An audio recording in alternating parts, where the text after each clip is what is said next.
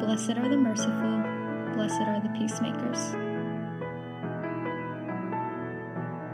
Blessed are those who are persecuted because they do what God requires.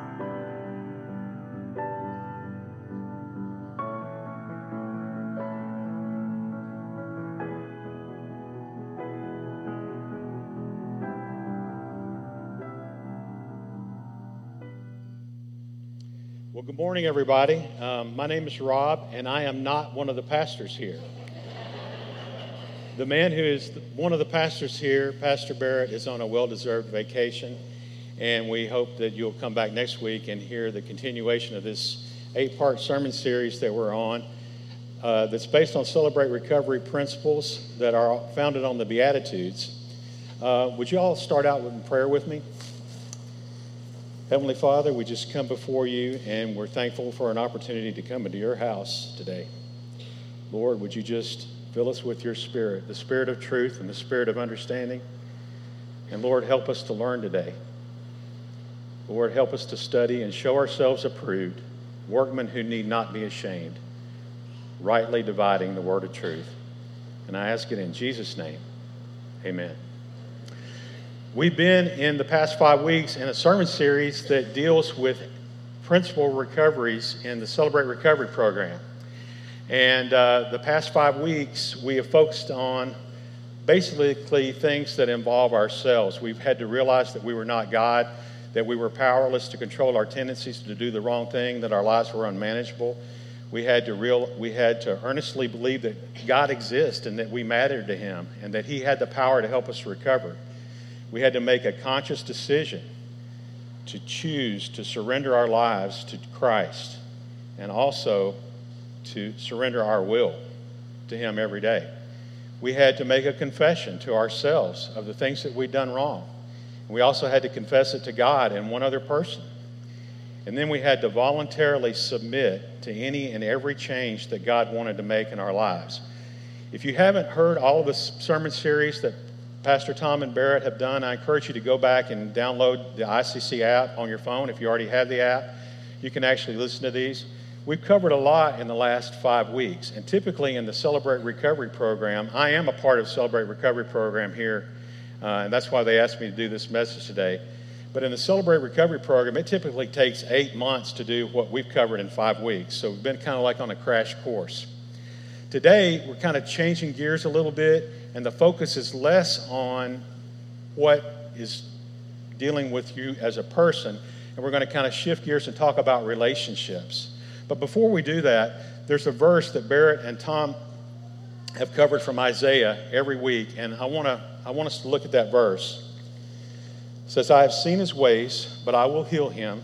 I will lead and restore comfort to him and his mourners, creating the fruit of lips." Before Barrett brought this verse up, I had not encountered this verse. I don't remember it, but I'm glad that he is starting out with it. He's headlining with it, and I chose to headline with it today because it really, I think, is emblematic of God's heart for all of us. He sees us, and He knows that we need healing. But He not only knows that we need it, He says, "I will heal him." And not only is He going to heal us, but He's also going to restore comfort to us. He's going to lead us. And I don't know about you, but I had people in my life when I wasn't living right, and I know that they were in mourning for me. I know that, I had parents and friends who, were just really in mourning because of the way that I lived.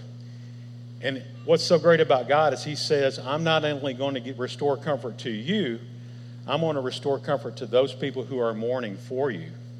We serve a great and awesome God. And so let's get right into the lesson.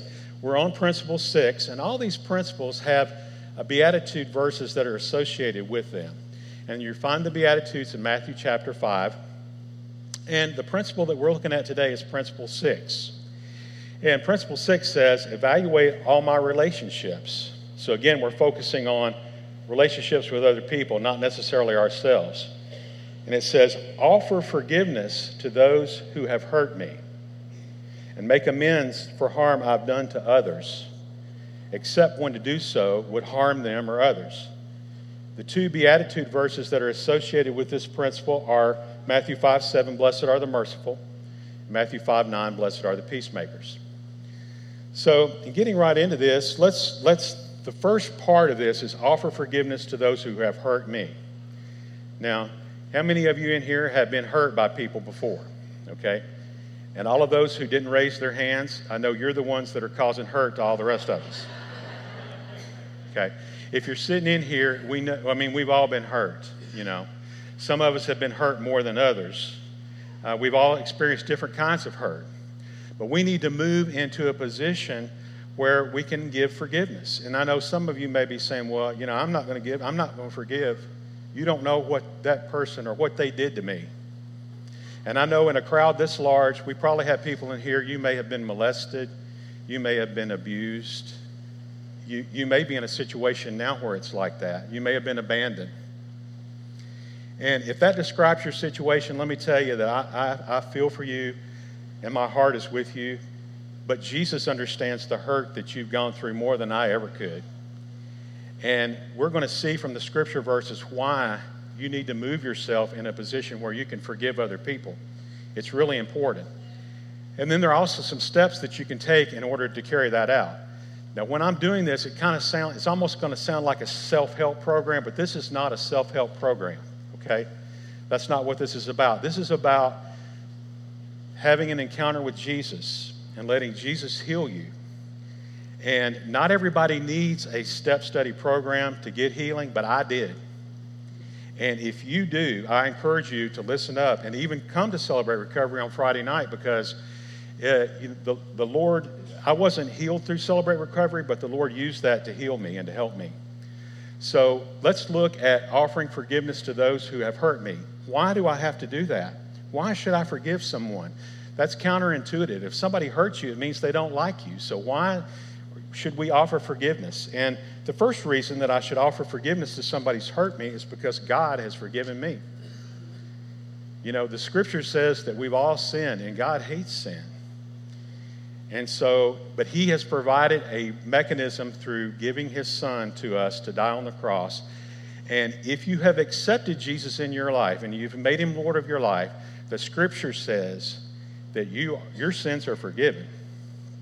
If you're sitting out here and you don't know what I'm talking about, then I encourage you to talk with me after the service, because you need Jesus. Everybody in here needs Jesus. But if you have Jesus in your heart and you have accepted him and you have made him and confessed him as Lord of your life, God has forgiven you of sins and you can come into his presence. And look at what Colossians 3:13 says.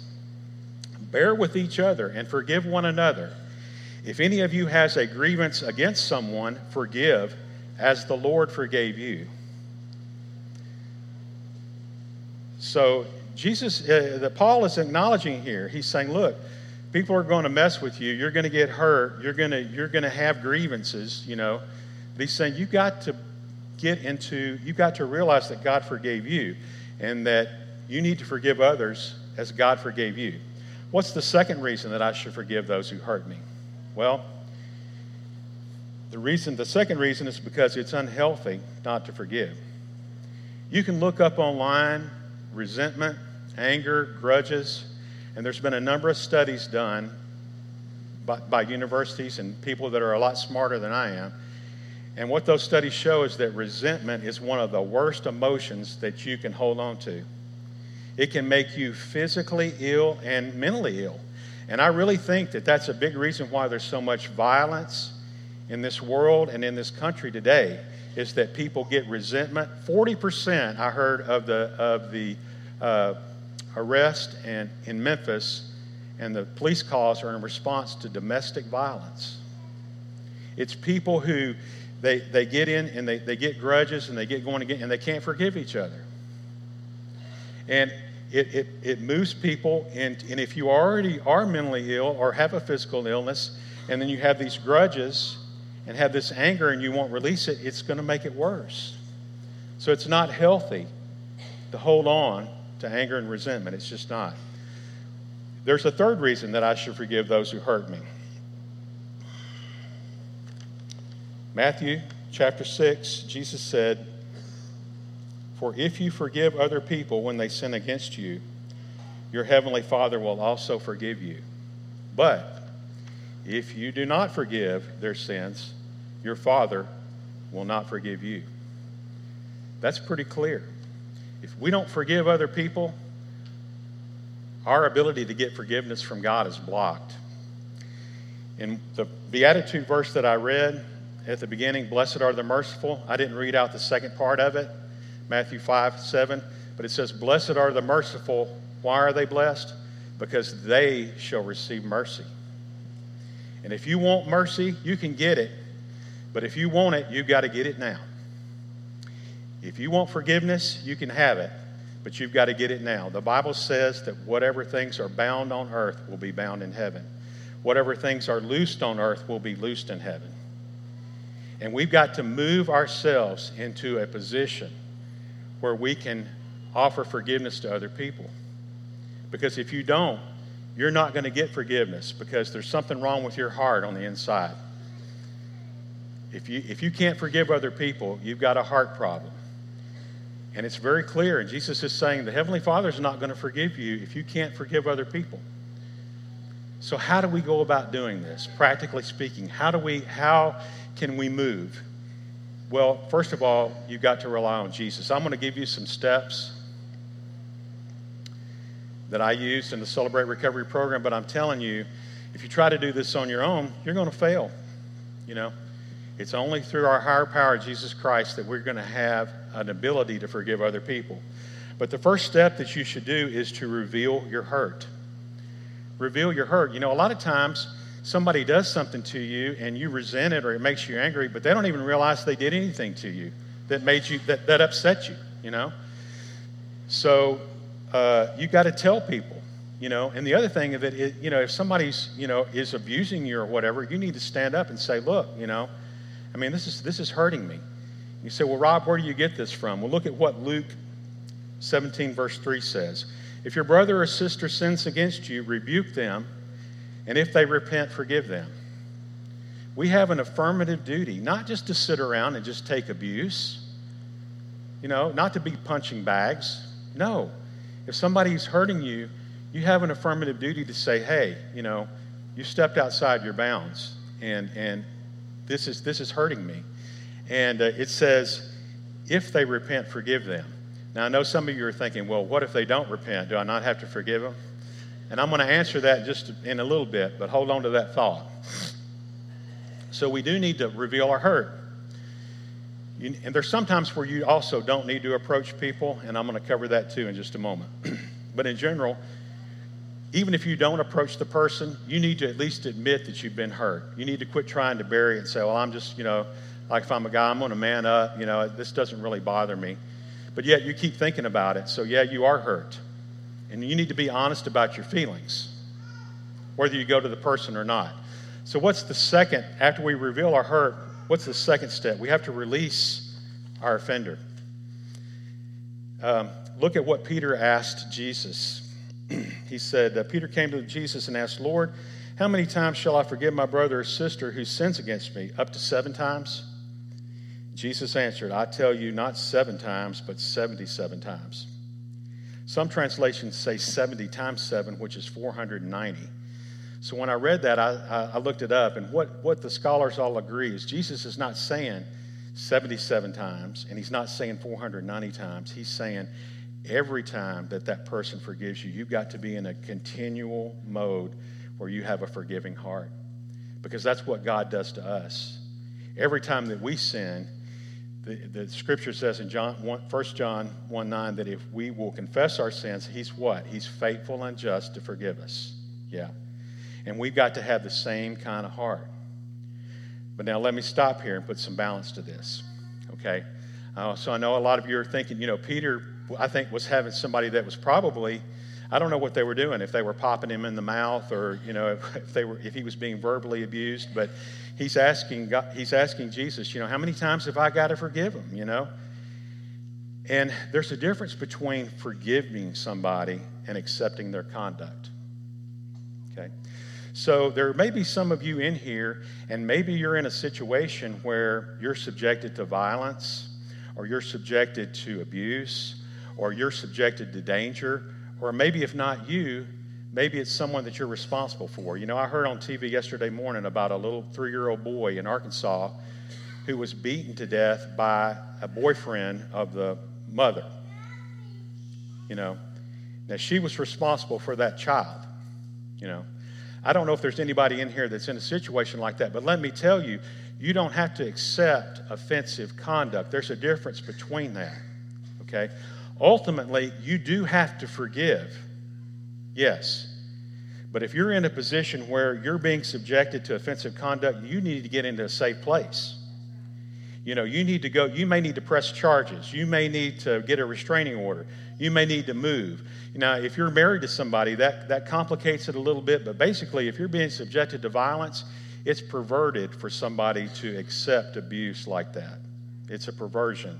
And Jesus doesn't say, if they pop you in the mouth, let them pop you again. He says, but you've got to forgive them.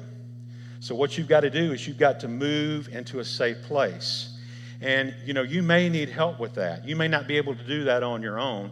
And that's part of what Celebrate Recovery is for people who need help with stuff like that. Not everybody needs help, but some people do need a program. Some people do need a group of supporters.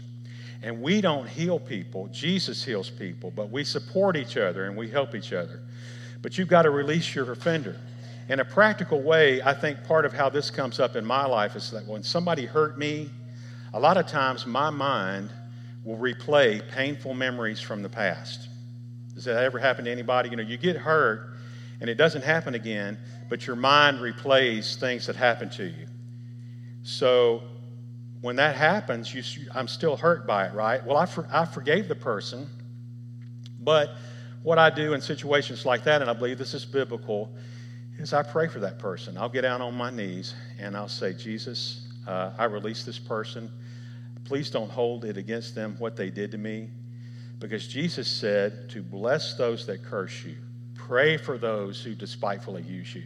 And every time that you have this hurt that comes back, every time I've done that, I release that person a little bit more in my life, you know, and I don't think about it as much. And that's how you release your offender. That's how you release your offender. But again, if you're in a dangerous place, you've got to be safe. Jesus is not saying stay in a dangerous place. And if you are one of the persons who's doing this to someone in here, I hope that you're not, but if you are, and especially if you're using the Bible by saying, well, I have authority over you and you just have to accept it, you need to stop it. You need to stop what you're doing, because no, you do not have authority, and one day you will have to answer. You may get away with it in this life, but in the life to come, you will not unless you repent. So what is the third step to offering forgiveness to others? After you have revealed your hurt, released your offender, the next thing you have to do is replace your hurt with God's peace. And how do you do that? Well, I think I've already explained part of it, is you pray for the person, and you're kind, you're patient with them, and it may mean that you have to withdraw and don't go around them. You have to separate yourself from them. That's not easy to do if it's somebody in your family, but sometimes you have to do that. But look at what Colossians 3:15 says. Colossians 3:15 says, let the peace of Christ rule in your hearts, since as members of one body you are called to peace, and be thankful. You tell me, Rob, am I supposed to give thanks for going through all of this? The word says, rejoice in the Lord always, and again I say rejoice. If you look back at the Apostle Paul in Acts chapter 16, he and Silas were beaten up and thrown up under the jail in the lowest place where they could go. And what were they doing at midnight? They probably were sore and they probably were bleeding, but they were singing praises to God. And you say, well, Rob, that sounds crazy. But I'm telling you, that's what you need to do. You're not fighting against the person. We're fighting a spiritual battle. This is spiritual warfare. And you've got to arm yourself with spiritual warfare. And part of doing it is singing praises and praying for people that hurt you and blessing those who curse you. And then you will have the peace of Christ in your heart if you do that. All right. Ephesians 4:32 also says, be kind and compassionate one to another, forgiving each other, just as Christ's sake he has forgiven you. Now, I want to note something too. If you, some of you, I lived 30 years the wrong way. So I had to make amends to a lot of people, and I had to offer forgiveness to a lot of people.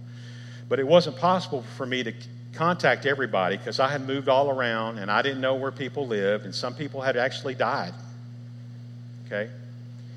And also there are some times where you shouldn't approach people anyway to ask for forgiveness. And what would those circumstances be? Well, if your old girlfriend hurt you and she's now remarried, it might cause more harm than good to go back to her. And if you go back and you look at what Principle 6 says, you offer forgiveness unless when to do so would cause harm to them or others. So sometimes it's best to just let things go, but you have to pray about it, and you have to ask God what you should do, and he'll show you. Also, like if somebody's mentally ill that hurts you, maybe they weren't, but maybe they've developed dementia or something, and their circumstances have changed. Well, no, you don't approach that person and go through all of that again, because that's just going to make things worse more than likely for them. But you have to ask God to help you and show you what to do. Okay, so now we're going to shift focus, and now that we've learned how to why we should and how to offer forgiveness to other people, let's look at making amends for harm that I've done. Again, if you don't have some addictive or compulsive behaviors, if you are really living a Christ-centered life, these things that I'm talking about, you can do on a daily basis, and you may not have to take all of these steps that I'm telling you, but I went for 30 years living the wrong way, and so I had to live this out, and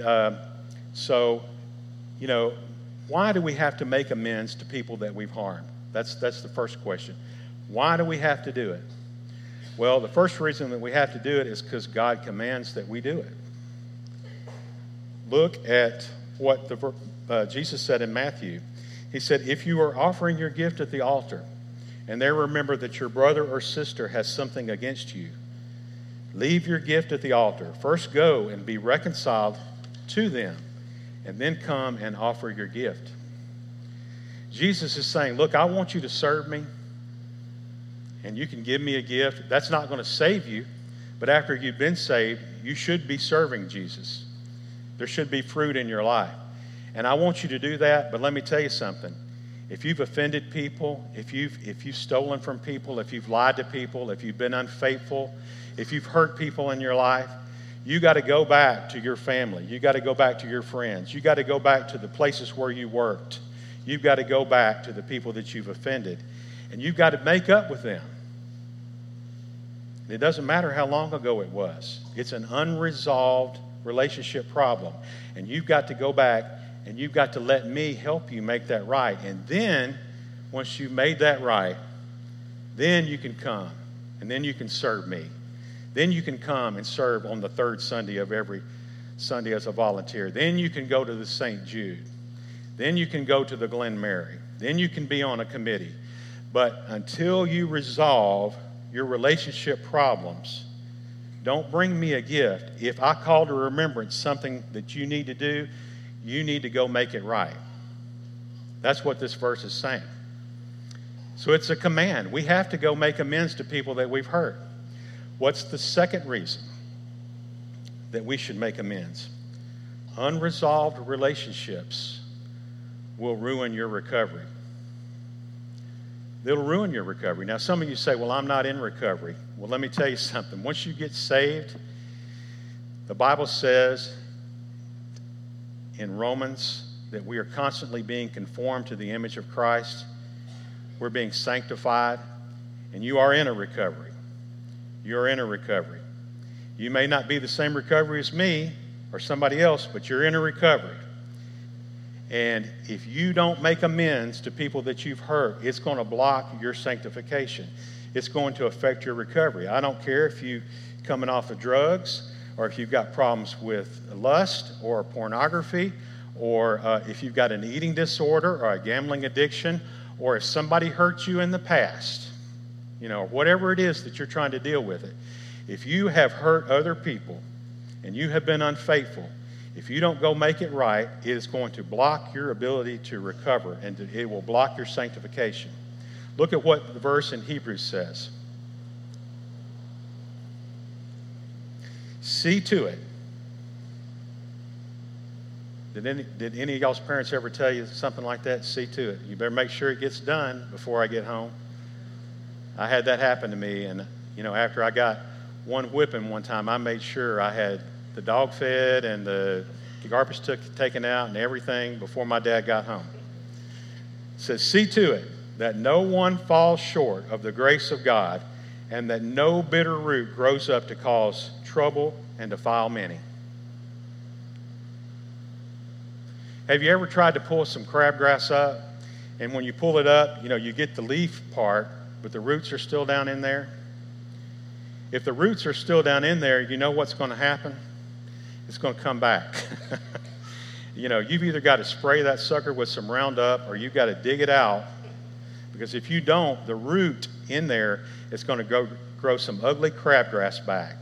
And it's not only going to affect the relationship that you had with the other person by leaving the root there. You may think, oh, that happened 30 years ago. I don't need to, I don't need to make amends for them. They've been nice to me. They're not even mad at me anymore. No, there's a root of bitterness there. And the Bible says that you've got to go and you've got to dig that root out. And I'm getting ready to show you some principles, some steps that you can do that. But it will not only ruin your recovery, it's going to affect other people. This says that the bitter root can defile many, not just people that you had the relationship, but other people in church, other people that you know. So it's really important that you make amends. So how do you do this, practically speaking? How does it work out? Well, for me, I had a 30-year history, so I had to make a list of all the people that I hurt. Because for 30 years, I didn't really care how I lived, and it was basically all for me, and I just did whatever. So I had to make a list of the people that I had hurt, and I had to put down what I did to them, and I had to make a very detailed list. And some of you may be thinking, well, I can't think of anybody I've hurt. Well, let's go over some of these questions. Do you owe a debt that you haven't repaid? Have you broken a promise that you made to someone? Are you guilty of being over-controlling to a spouse, a parent, a child, or a friend? Are you overly possessive? No, I don't want them coming in here to my house, or I don't want them using my car. I just cleaned it out. Do we share with other people the things that Christ has given us, that He's blessed us with? Do we help other people with it? Are you hypercritical? Well, I didn't want Fruit Loops this morning. Where's the fruit? How come we don't ever have any fruit around here? Did you eat all the fruit? We can just be real angry and grumpy in the morning sometimes and at other times. But are you hypercritical when you should be thankful that you've got a spouse that made you some Fruit Loops, that at least thought enough of you to give you some breakfast before you went out the door? Are you verbally, emotionally, or physically abusive? Have you been unfaithful to your spouse, to your job, to your church? My good friend Kath Drummond, 2 months ago, she came up to me and she said, would you be in the Dragon Boat Race? And I said, well, what is that? And she said, oh, yeah. She said, it's really good. It's a St. Jude fundraiser. I thought, hey, that sounds very like something I could do. So I want to do that. I said, when is it? So she told me May 11th. And I said, okay, so sign me up. Well, when it got around to this week, and I realized that I had 20 court hearings to do, and I had to get prepared for this message, and I'm going to Guatemala next week, and all the stuff that I had to get prepared for, and I realized that I had written a check that I couldn't cash. That's kind of how I like to say it. I wrote a check and I couldn't cash it. But I knew that I had made a commitment. I knew that I had promised that I was going to do that. So last Sunday at the picnic, I said, Kath, would it be possible that if I could ask around and get somebody to substitute for me at this point, because I wanted to make sure that was okay. And I said, if it's not, I said, I'll be there. I promise you, because I told you I'd be there. I'm going to be there. She said, yeah, it's okay. It's okay if you get a substitute. So I started looking for somebody. Why did I do that? Because I had made a commitment that was what I was going to do. Let me tell you what Psalms chapter 15 says. It says, who will inhabit the tent of the Lord, and who will climb the holy hill? And you look down in verse 4, and it says, he who keeps his word even when it hurts and does not change his mind. That's the person that the Lord's looking for. Have you been unfaithful? I don't know. But if you have been unfaithful to people, if you've made promises and you've not kept them, you need to write it down, and you need to go back and you need to make amends to them. Have you lied to someone? I told a white lie. But have you lied to someone? Now, sometimes, we don't want to hurt people's feelings. But if you can't tell somebody the truth, it's better not to say anything. But if you've lied to somebody about your conduct, anything you have to cover up is wrong. Okay? If you're covering up something that you're doing and you're lying about it, you need to put that on your list. Have you stolen anything? Have you deceived anybody? Have you cheated anybody? These are all things that you need to put on your list. So once you made your list, then how do you make amends to somebody? What do you do? Well, the guiding principle in making amends is found at Luke 6:31. And Jesus said, do unto others as you would have them do unto you. So, if somebody's going to make an apology to you, how do you want them to make an apology to you? Mm-hmm. Well, you want them to come to you and you want them to say, okay, you want them to focus on what they did. You don't want to hear excuses about why they did such and such. And that's how you should be. You should go and sincerely apologize to the person. Okay? When I made apologies, I had to write letters to some people because I didn't have their direct contact information. Some people say, well, can I send a tweet? Well, I'm going to leave that between you and God, but, would you really like for somebody to send you a tweet? Oh, I'm sorry that I cheated on you, or, whatever. That's not really sincere. I don't really think that's the right way to do it most of the time. I think the best way for me, I had to call people. I had to go to people in person. I had to write letters to people to apologize.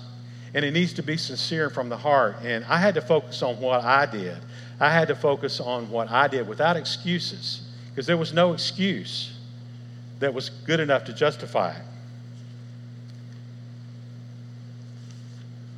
If you've cheated someone or if you've stolen, you need to make restitution if it's possible. You need to restore what you took. You say, I did my time and the court said that, I'm good. You may have paid your debt to society, but let me tell you something. You took something. You cheated somebody out of something. And I'm going to share with you in a little bit what the Word says. The Word says you need to restore what you took, if you can. If it's a big thing that you took, then you may have a harder time doing it. But you need to restore what you cheated someone out of and what you've stolen if you can. It's part of a sincere apology. All of this is tempered under the principle we have to look and see whether or not we should actually approach these people to begin with. Because again, the person may have moved, they could have died, they could now have a mental illness, they could be in a new relationship. And if that's the case, you may do more harm than good by approaching this person and offering forgiveness. So the final point, the final step, is that after you've made a sincere apology and after you've made amends, then you've got to refocus your life. Now, friends, I'm telling you that, the stuff that we're going through now, the things that you're thinking about, all the turmoil and the struggles that we have with each other, in 5 years, 10 years, 50 years, 100 years, the earth is passing away. And the only thing that's going to remain is if we're here, we're probably not going to be here in 100 years, but you're going to be in one of two places. And I plan on being in heaven with God. And look at what Colossians chapter 3 says. Set your mind on things above and not on earthly things. So after you made these amends, after you made forgiveness, offered forgiveness to people, you got to set your mind on things above. And the battle of the mind is one of the hardest battles that we face. And I know some of you may be thinking, well, I don't see how I can refocus. I don't see how I can focus on things above. I've got bills to pay. I've got all these problems. And my response to you is, and the encouragement that I would leave with you as I wrap up here, is that you've got to ask Jesus. Because Jesus said, ask and it shall be given you. Seek and you shall find. Knock and it'll be opened unto you. The Heavenly Father will help you if you ask Him and you believe that He will. He really will, and He wants to. Remember from Isaiah, it says, I saw His ways and I will heal him. And part of the healing process is that we got to set our minds on things that are above. We can't be bogged down. We're in the world, but we're not of the world. We're passing through. And if you've got Jesus in your heart, that's you. And you've got to hold on to that. And you've got to latch onto that. And you've got to trust in Him to help you to refocus your mind. So that's principle 6 in 20 minutes or so. And normally we take 2 months and Celebrate Recovery just to go over that. But that's a crash course. But now we're going to go into it like we have in the other messages, go into a time of testimony. And you're going to get a double dose of me today because they asked me to do the testimony. So I'm going to ask Pastor Tom to come on up. And Rob,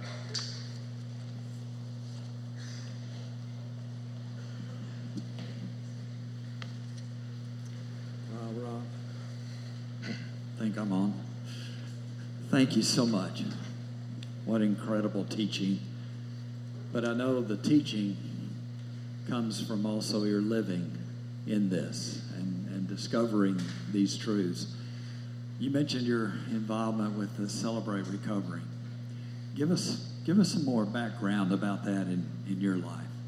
Okay, well, I was raised here in Memphis. Both my parents were Christians, and they read Bible stories to us, taught my sister and me to tithe, and we prayed together, ate together, and we're in church every Sunday and a lot of Sunday nights. And when I was 6 years old, in the summer of 1969, I walked down the aisle and I invited Jesus to come into my heart. But at the same time, about this time, probably a little bit before, I began to become aware that I was attracted to other boys. And the older that I got, and of course being in church more, I was really conflicted spiritually and emotionally by that.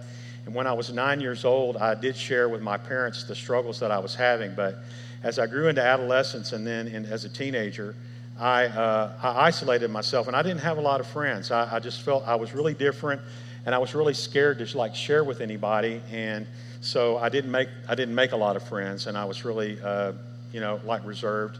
I did graduate high school, and when I was 18, I was working in a department store here in Memphis during Christmas, and I actually stole some stuff, and I got caught. I was arrested. My dad had to come bail me out of jail. It was a very shameful experience for my family because they were still attending the church where I had grew up, and they knew it. Everybody knew us, and so it was very embarrassing for my family.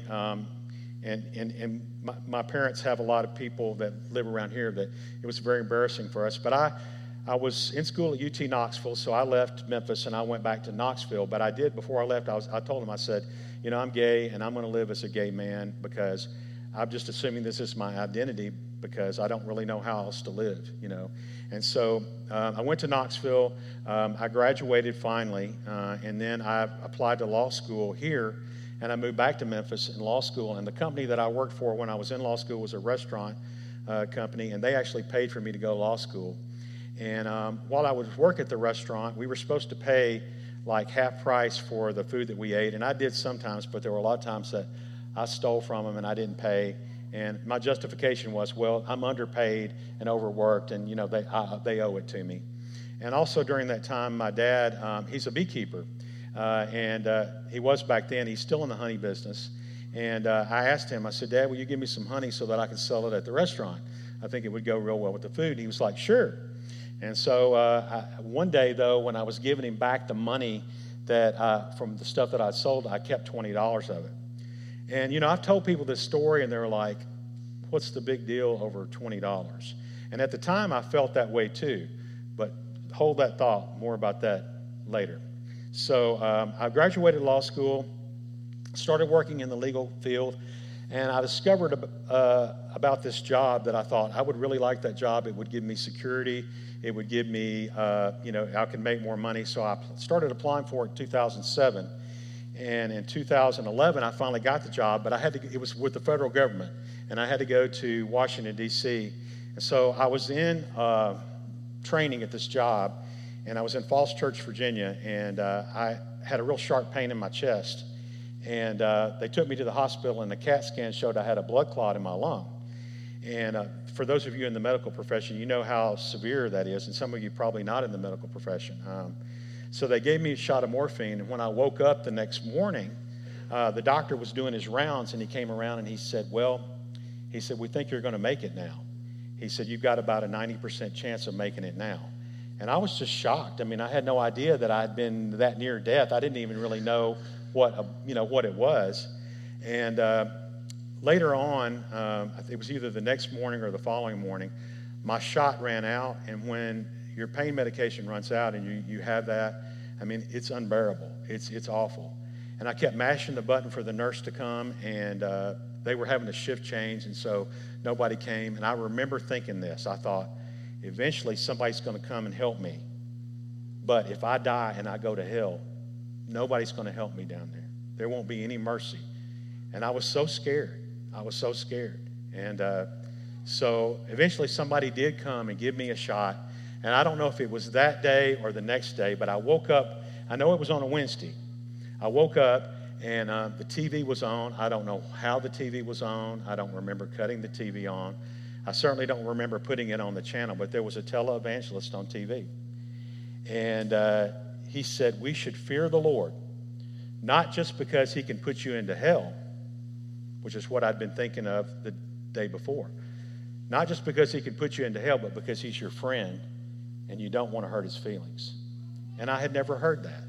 I had never had, I never had thought of God as like being my friend, So I was really overcome, and I was really sad, and there in the bed, and I was still under the influence of the drugs, but I just prayed a prayer, and I said, God, I'm sorry I hurt your feelings, but, if you'll help me get well, when I get out of here, I promise I will pursue a relationship with you. I have not done it, and I know it's wrong, but if you'll just get me out of here, I promise I will. So I did get better, and that Sunday I went to the chapel in the hospital before they released me. And even though I was glad to be well, I was scared. I just went in there and I said, God, I'm glad I'm better, but I don't know how I'm going to keep my promise. I've never lived right. I've never done the right thing. I've stolen. I've done all kinds of stuff, and I've just lived. I haven't tried to even pursue a relationship with you. I've not prayed. I've not even tried. I said, but will you help me? Will you help me? So I flew home, which at that time was in Missouri. I started reading the Bible every day. I've read the Bible every day since then. I started attending a church that was across the street from me. I knew that I needed to go to church, so I walked to church. I got involved in the men's small group. Talk about awkward. I hadn't been in church in 30 years. I didn't know who these people were, but they opened their group to me, and they loved me. And I also found out about Celebrate Recovery at that time through our church and through some other sources. I found out about Celebrate Recovery, so that's how I found out. I know that with Celebrate Recovery, there's this step classes, and I think you even referenced it a while ago. Tell us a little bit more about that and your participation in the step class aspect of Celebrate Recovery. Sure. Well, just as a disclosure, the material that I presented today is from Pastor Rick Warren's sermon series that was designed for Celebrate Recovery. He's a pastor out at Saddleback Church in California. But the Celebrate Recovery program is a Christ-centered program, that allows people, with regardless of what your hurt is, you may have been molested, and it's something that is, you're just continually thinking about it, or you've hurt somebody and you just think God can't forgive you, or you've got an eating disorder or a gambling addiction. There were people that I went with who were on probation and had been in prison for molesting children. Just whatever the problem is. There were people who were drug addicts, people who were alcoholics. And like I say, not everybody necessarily needs a recovery program, but I really did, because I didn't know how to live. I was just like, God, I promise you I'm going to search after you, but I didn't know how to pursue the Lord. I needed some structure. I needed some instruction. So I attended Celebrate Recovery on Monday nights, and I met a godly man who promised that he offered to be my sponsor, to take me through the steps. And there's a step class that you go through where you go through the steps. And it's not a self-help program. It's surrendering to Jesus at each step. And once you've done one step, then you can go on to the next step, and progressively so. And the step class and Celebrate Recovery didn't heal me, but Jesus used that environment to heal me. Well, you just shared specifically about the principle of relationship and relationship issues, that of offering forgiveness. Again, you didn't share that just from concept or learning. And you've already referenced some of your journey about that. Is there any specific stories that come to mind that you would want to share with us about that offering forgiveness and Sure. relationship? When I got to the relationship step in my process, I had a big list of people, not so much that had hurt me, but people that I had harmed. And I had to sit down and make the list. And it was really hard to face up to a lot of the stuff that I had done. But, with regard to the men that I had been intimate with, I had moved away. I never lived where I was living then. I didn't know a lot of them. To be honest, maybe I shouldn't say this, but I didn't know who they were when I was with them. And there were a lot of them that I did know them, but later on I'd moved away and I didn't know how to contact them.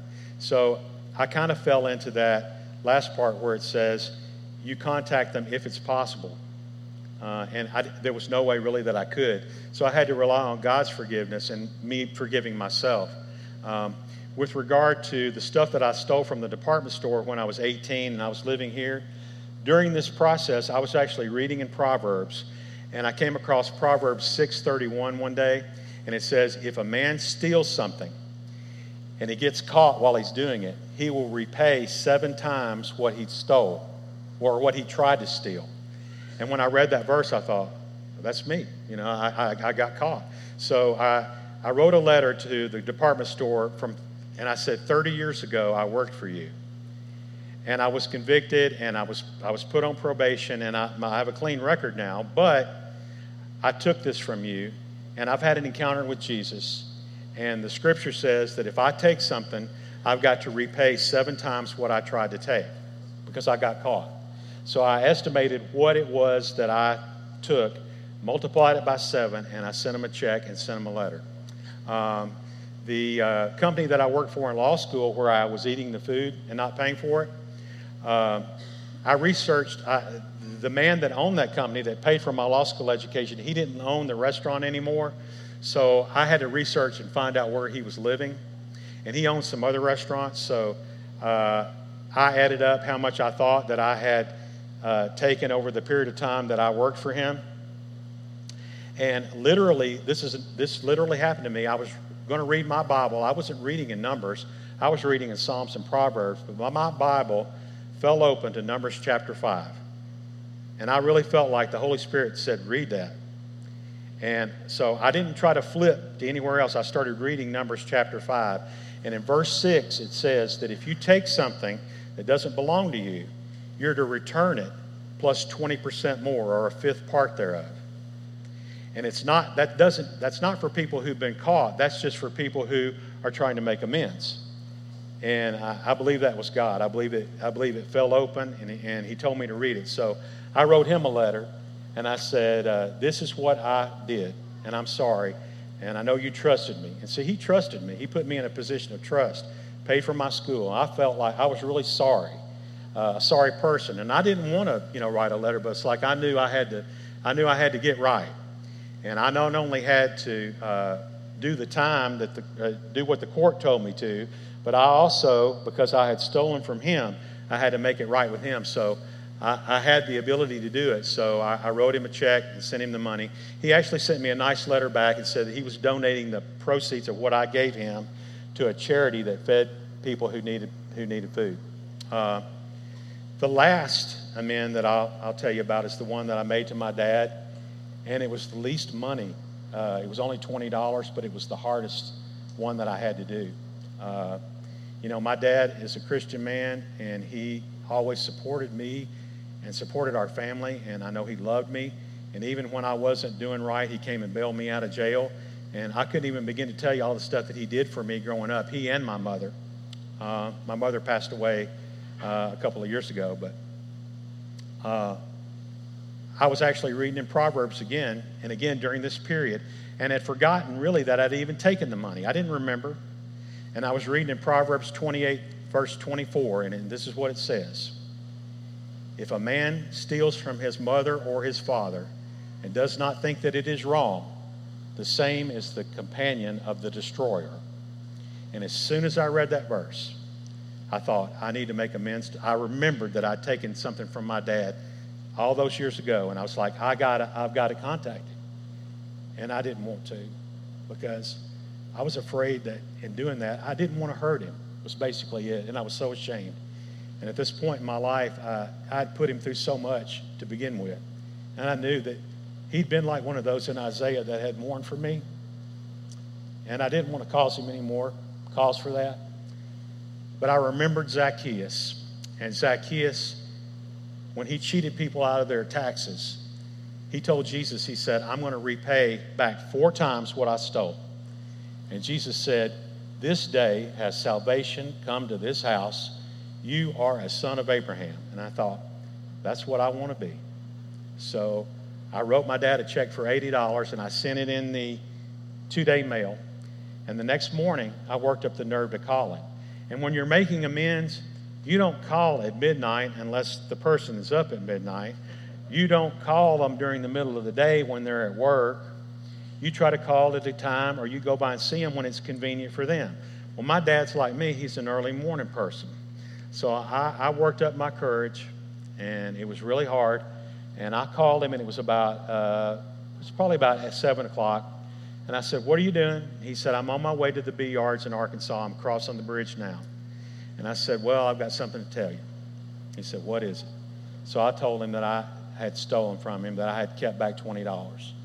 And I was so ashamed. But he told me, he said, son, it's not anything that you should worry about. And I said, well, the money's yours. I owe it to you. You take and do what you want to do with it. And I invited my dad here today.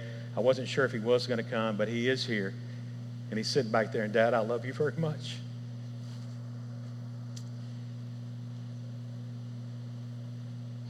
So that's it was a very healing process for me, because once you have to face people that you've been sorry to, once you have to admit how sorry you've been, that you were such an awful person to do what you did, that you violated trust, you don't ever want to do it again. Once you have to go make amends to somebody, you don't ever want to steal anything again. You don't ever want to hurt somebody again. And so I think it was really good for me to go through that. Wow. Your transparency and sharing has been such an incredible gift for all of us. But Rob, you know, as you mentioned earlier, in this group, there are no doubt people who are struggling with relationships even now. Maybe they do need to go and ask for forgiveness or offer forgiveness. What encouragement? How would you encourage us in that regard? As we've listened to you, we've heard you share, what would be your encouragement? Well, my encouragement would be that if you have a recurring hurt, if you have a habit, if you struggle with some addiction, like I say, not everybody does. We all need to be sanctified, but not everybody struggles with some hurt. But if you've been trying and trying and trying and it's just not working for you, I would encourage you to consider Celebrate Recovery as an option where you can be in the program, because Jesus used it to help me. And I can tell you that there is forgiveness, and there is also freedom. I have not had relations with another man since September 2011, and I have not stolen anything since 2011. And I have, that doesn't make me a good person. The only thing that's good in me is Jesus. And I will just share too, I started to bring my grandmother's Bible with me. I had it with me. And I was struggling for a long time when I was in the hospital. You know, I told you in the hospital, I was like, how am I going to do this, God? What do I have to do to change? What do you, how am I going to live? And I remember reading in Psalms 138. And we sang songs today about the name of the Lord is great. Y'all remember that song? Well, there's a verse that I came across in Psalms 138, and it says, Thou hast magnified thy word above all thy name. And when I read that, I thought, that is really awesome, because the God is the God, the great I am, the Lord God Almighty. He's the Lord of hosts. But what it was saying is that what's in this book, the words that are in this book, are magnified above even his own name. And then I turned the page in my grandmother's Bible and I read this verse. And again, I was struggling with, well, what do I have to do? How do I have to change? What am I going to do? And this was the verse that I read. It's Psalms 138, verse 8, and it says, the Lord will perfect that which concerns you. And when I read that, then I understood that there wasn't anything that I could do other than to surrender to the Lord and ask him to help me. And we have in our serenity prayer at Celebrate Recovery, it says that we trust that you will make all things right if I surrender to your will. And Jesus was telling me, I'm going to perfect you. You're not going to do it, Rob. There's not anything you can do. Trust in me. And he already told me on the page before that he magnified his word above all his name. So that meant I needed to pay attention to that. And I have my marker in my grandmother's Bible at home, and it is marked to that verse, and it has been there, and that is my life verse. The Lord will perfect me. And it's a process. It's a daily process. So I would just encourage anybody that's struggling. You may not need a program, but if you do, we meet here on Friday nights at 6:30, and we'd love to have you. And if you don't want to come to our Celebrate Recovery, there's Celebrate Recoveries all over the city. And I'd encourage you to get involved in one. If you're struggling with whatever it is, if you feel like that you need help with it, if you need support, don't let your pride get in the way, because God gives grace to people who are humble. And reaching out is the proof that you are humble. If you're reaching out, if you'll draw near to the Lord, he'll draw near to you. Wow. Aren't you grateful for Rob?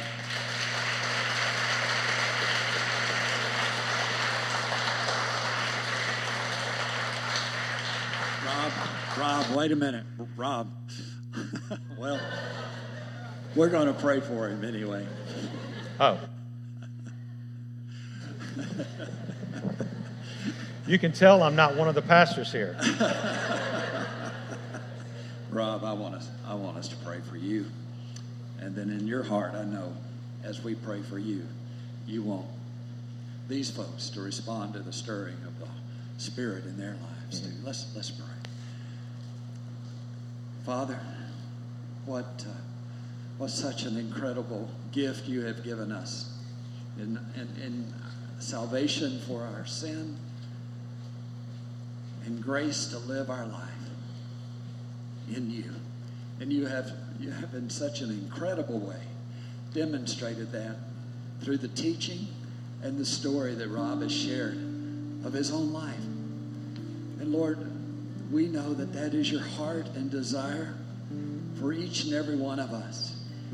And as he's reminded us, because of those of us who are already in you, we are being transformed to be like you. And that is our recovery. And we need to be open to you for that. And we thank you for Rob's leadership in that and his continued example of that for us. And we just give this time to you to draw others to yourself. And it's in Jesus' name I pray. Amen. Amen. Thank you, Ron.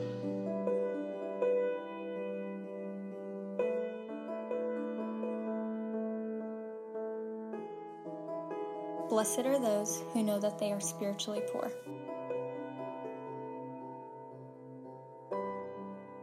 Blessed are those who mourn, for they shall be comforted.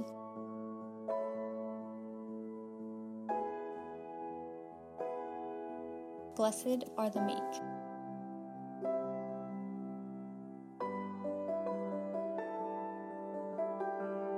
Blessed are the pure in heart. Blessed are those whose greatest desire is to do what God requires. Blessed are the merciful. Blessed are the peacemakers. Blessed are those who are persecuted because they do what God requires.